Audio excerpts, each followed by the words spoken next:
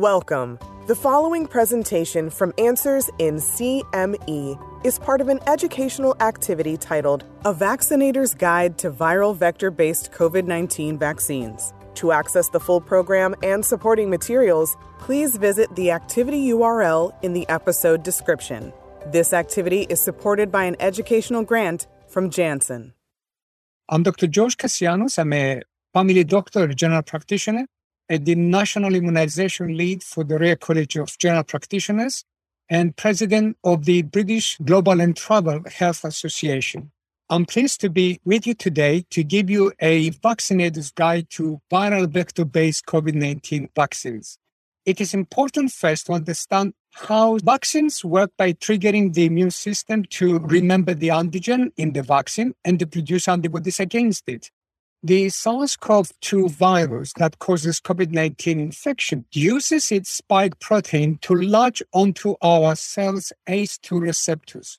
This enables the virus to gain entry into our cells. Our cells then become factories for producing viral proteins from the SARS-CoV-2 genetic material. The end result is that the virus manages to multiply as new copies of SARS-CoV-2 go on to infect other cells, which in turn repeats this cycle of multiplication. Generally, we have three main approaches to designing vaccines against the SARS-CoV-2 virus. The traditional approach is to use the whole virus. The second method uses parts of the virus that trigger the immune response, such as a target protein. The third method is to use the genetic material of the virus. The traditional approach is to use the whole virus.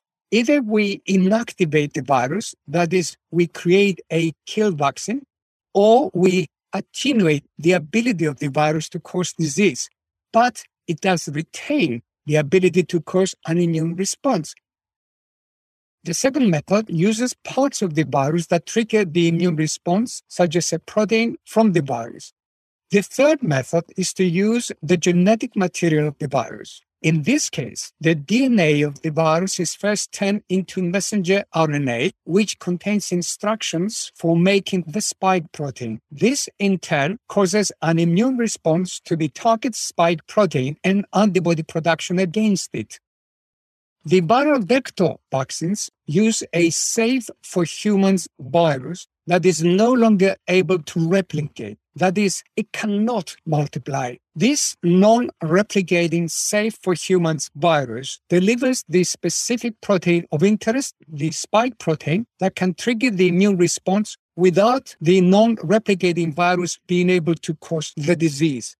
Our immune system then forms antibodies against the spike protein, which is the aim of vaccination. In summary, different COVID-19 vaccines have different mechanisms of action. Understanding these differences will help us, clinicians and vaccinators, dispel misconceptions that patients may have related to how the vaccines work in our bodies. In the next session, we will discuss the key efficacy data for viral vector-based COVID-19 vaccines.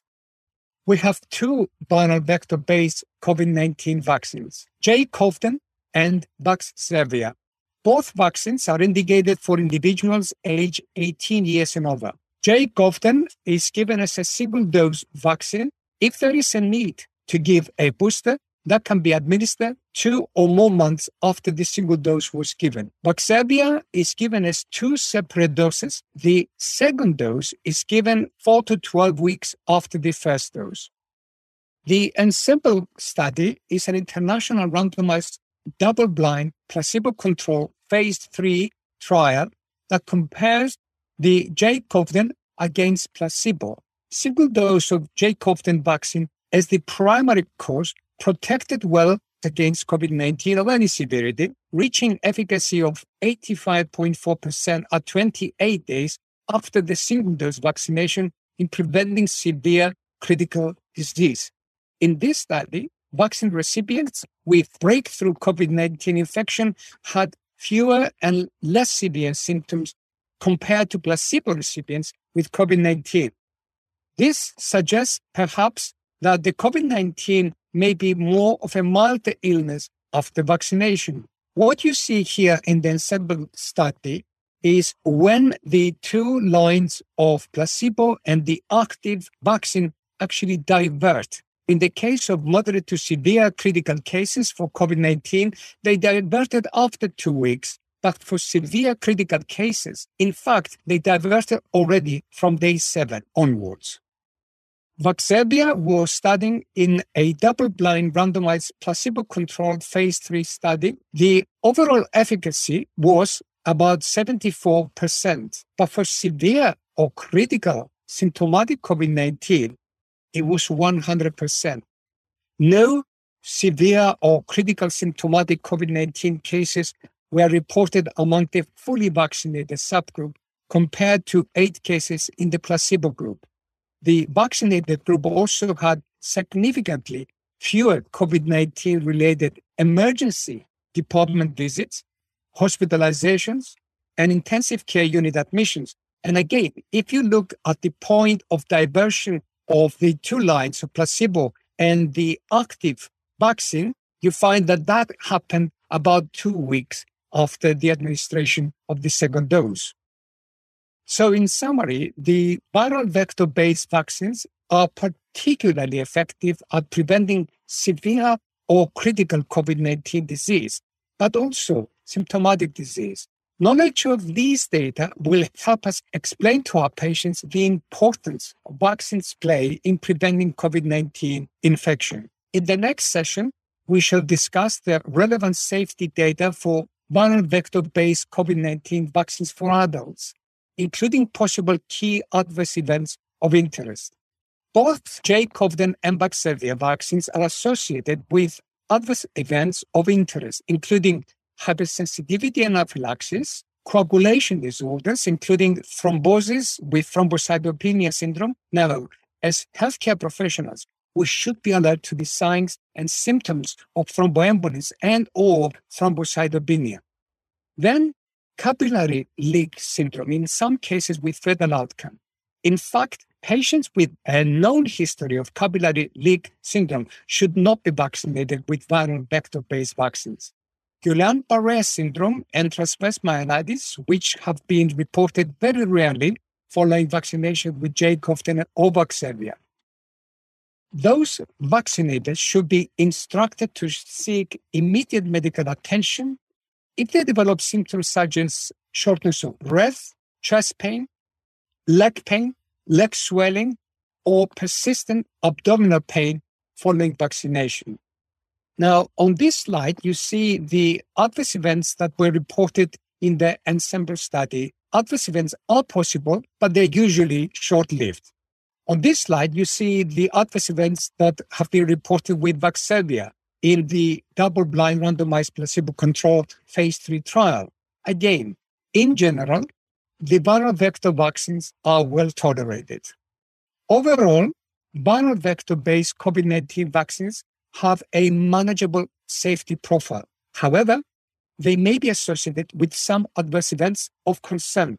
Understanding adverse events of concern and how to monitor for these symptoms will help us better manage our patients. In the next session, we will discuss how the SARS-CoV-2 virus mutates and leads to variants of concern, and the guidance for continuing with vaccination despite a continually mutating virus. During the replication process, random errors can occur in the SARS-CoV-2 RNA that may change the instructions for making the virus. When key mutations occur in the virus genetic material, variants are formed, which generally change the shape of the spike glycoprotein on the virus surface. A variant can either confer advantage or sometimes disadvantage to the virus. A successful new variant usually binds to human cells receptors better and enter cells better. This can result in greater transmissibility, more severe disease, but also escape from the immune system, giving the virus the ability to reinfect previously infected individuals, but also to infect vaccinated individuals, the so-called vaccine escape. We have had a number of SARS-CoV-2 variants of concerns. The variants that have dominated more than others are the Alpha variant, which was detected in the UK in September 2020. A month later, South Africa detected the Beta variant. And a month after that, Brazil detected the Gamma variant. The Delta variant was detected in India in December 2020. And the Omicron variant was detected in South Africa in November 2021. Currently, the available vaccines are based on the original Wuhan strain of the virus and are able to elicit a broad immune response that involves a range of antibodies and cells. For this reason, available vaccines today may provide various degrees of protection against the new variants. Our scientists may need to change the composition of the vaccines to protect against new variants. We may need to incorporate more than one strain in our vaccines. Also, we may need to administer regular booster doses of vaccine. In summary, the SARS-CoV-2 virus, like any other virus, is continually mutating virus. However, vaccination remains an important means of protection against infection, and our currently authorized vaccines by the European Medicines Agency and the WHO that include the viral vector-based vaccines maintain efficacy against the SARS-CoV-2 virus in spite of these mutations. In the next session, we will discuss how to communicate with patients who have not as yet accepted vaccination against the SARS-CoV-2 virus. We will also discuss key communication strategies to use when discussing vaccination with these patients. The COVID-19 pandemic has seen an explosion of myths and inaccuracies regarding COVID-19 disease. Among the possible consequences of misinformation are mistrusts of experts, public health, and government, encouragement of ineffective actions for infection prevention, and use of ineffective remedies. Mistrust of vaccination can adversely affect vaccination rates. This can result in greater susceptibility to COVID-19 infection. Here are some myths, and here are the facts. A myth: the long-term effects of COVID-19 vaccines are unknown. Well, vaccine material quickly degrades. Immunologic memory remains. Risk of severe outcomes from COVID-19 infection is considerably higher than any possible risk associated with severe vaccine outcomes. A myth: once an individual contracts SARS-CoV-2, vaccination is no longer necessary. Well, the immune response after infection varies. The response to vaccines is generally more controlled, strong, and consistent. A myth: vaccines don't work. Vaccinated individuals still get infected. Well, vaccines are not 100% effective, but they are very effective to a large extent, and particularly in preventing severe disease in the fully vaccinated. COVID-19 vaccination also shows protection against known variants of concern. And finally, a few words about communicating with patients. We must first accept that it is good for patients to have questions or express concerns about vaccines. I would suggest that we listen to them carefully, acknowledge their feelings, and then offer them the correct evidence-based information. Don't dismiss patients' concerns. Acknowledge it is okay to have questions or concerns. You can ask them why do they feel that way so that you can gain a better understanding of their feelings. Explore the reasons for not as yet being vaccinated so that you can answer their concerns, and also bring up and augment the positive points for getting vaccinated for that individual, their family, and friends, and their community. You may wish to explain more the benefits of vaccination and offer yourself as an example. You are one of the most important examples of vaccine acceptance. Offer them the best information you have, and if not sure about something, offer to help them find the information they need. Communicating with our patients, aiming to enable them to accept the vaccination, which is a crucial element in controlling this pandemic virus. Thank you very much for your attention. Thank you for listening. Please visit the activity URL in the episode description to view all program materials, complete the post-test, and get a certificate.